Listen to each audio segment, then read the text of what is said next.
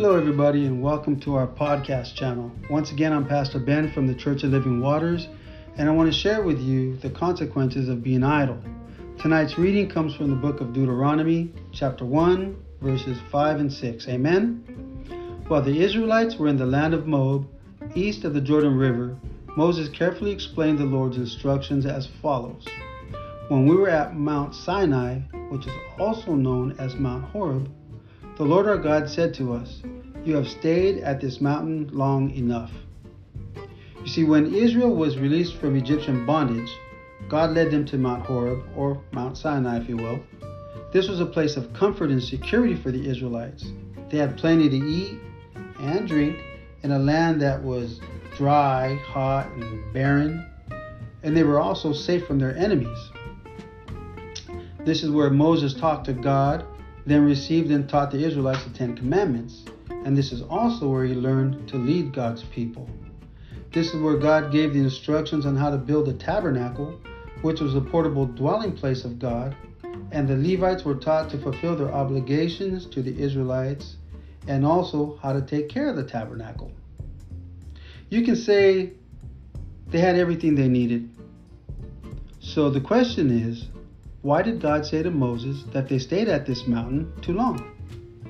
Well, we know that this mountain wasn't the promised land that God had promised, according to verses 7 and 8. No, I believe God didn't want his people to be satisfied with what they had, because he had something better for them.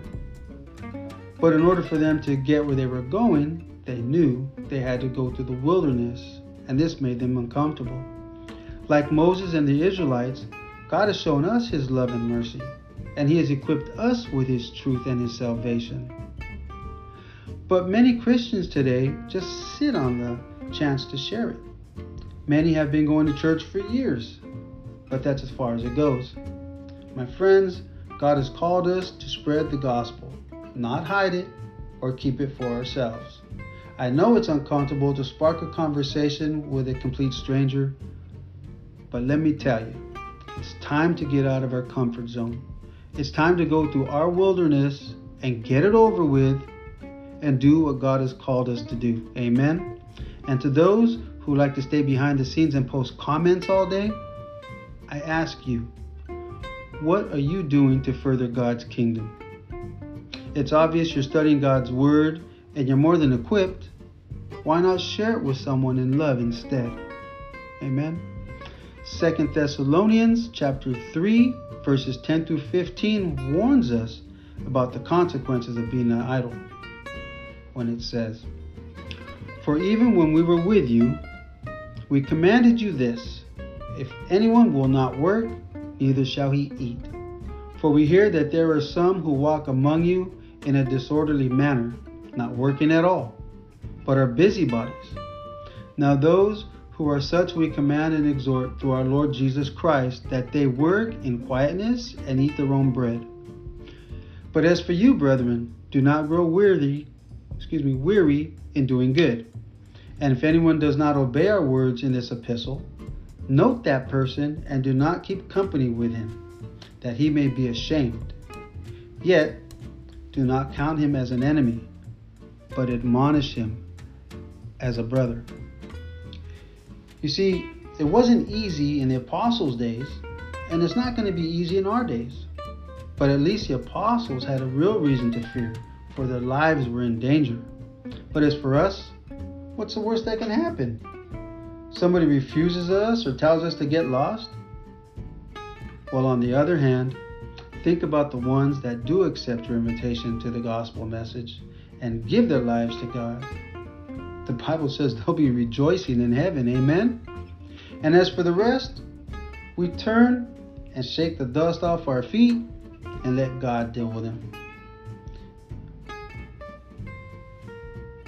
Matthew chapter 22 verse 14 tells us, "For many are called, but few are chosen."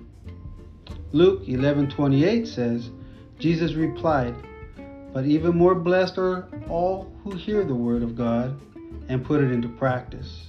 And lastly, Romans chapter 10 verse 15 says, "And how should they preach unless they are sent? As it is written, How beautiful are the feet of those who preach the gospel of peace, who bring glad tidings of good things. My brothers and sisters, God has called us to continue what He started over 2,000 years ago. He knows it's a little scary. He knows it's uncomfortable, but He is always with us, and He will never leave us. Plant the seed, and He will make it grow. Well, my friends, I hope this message motivated you to get out and share God's Word. God bless you. Have a great evening, and I hope you can join us again next Thursday at 7 p.m.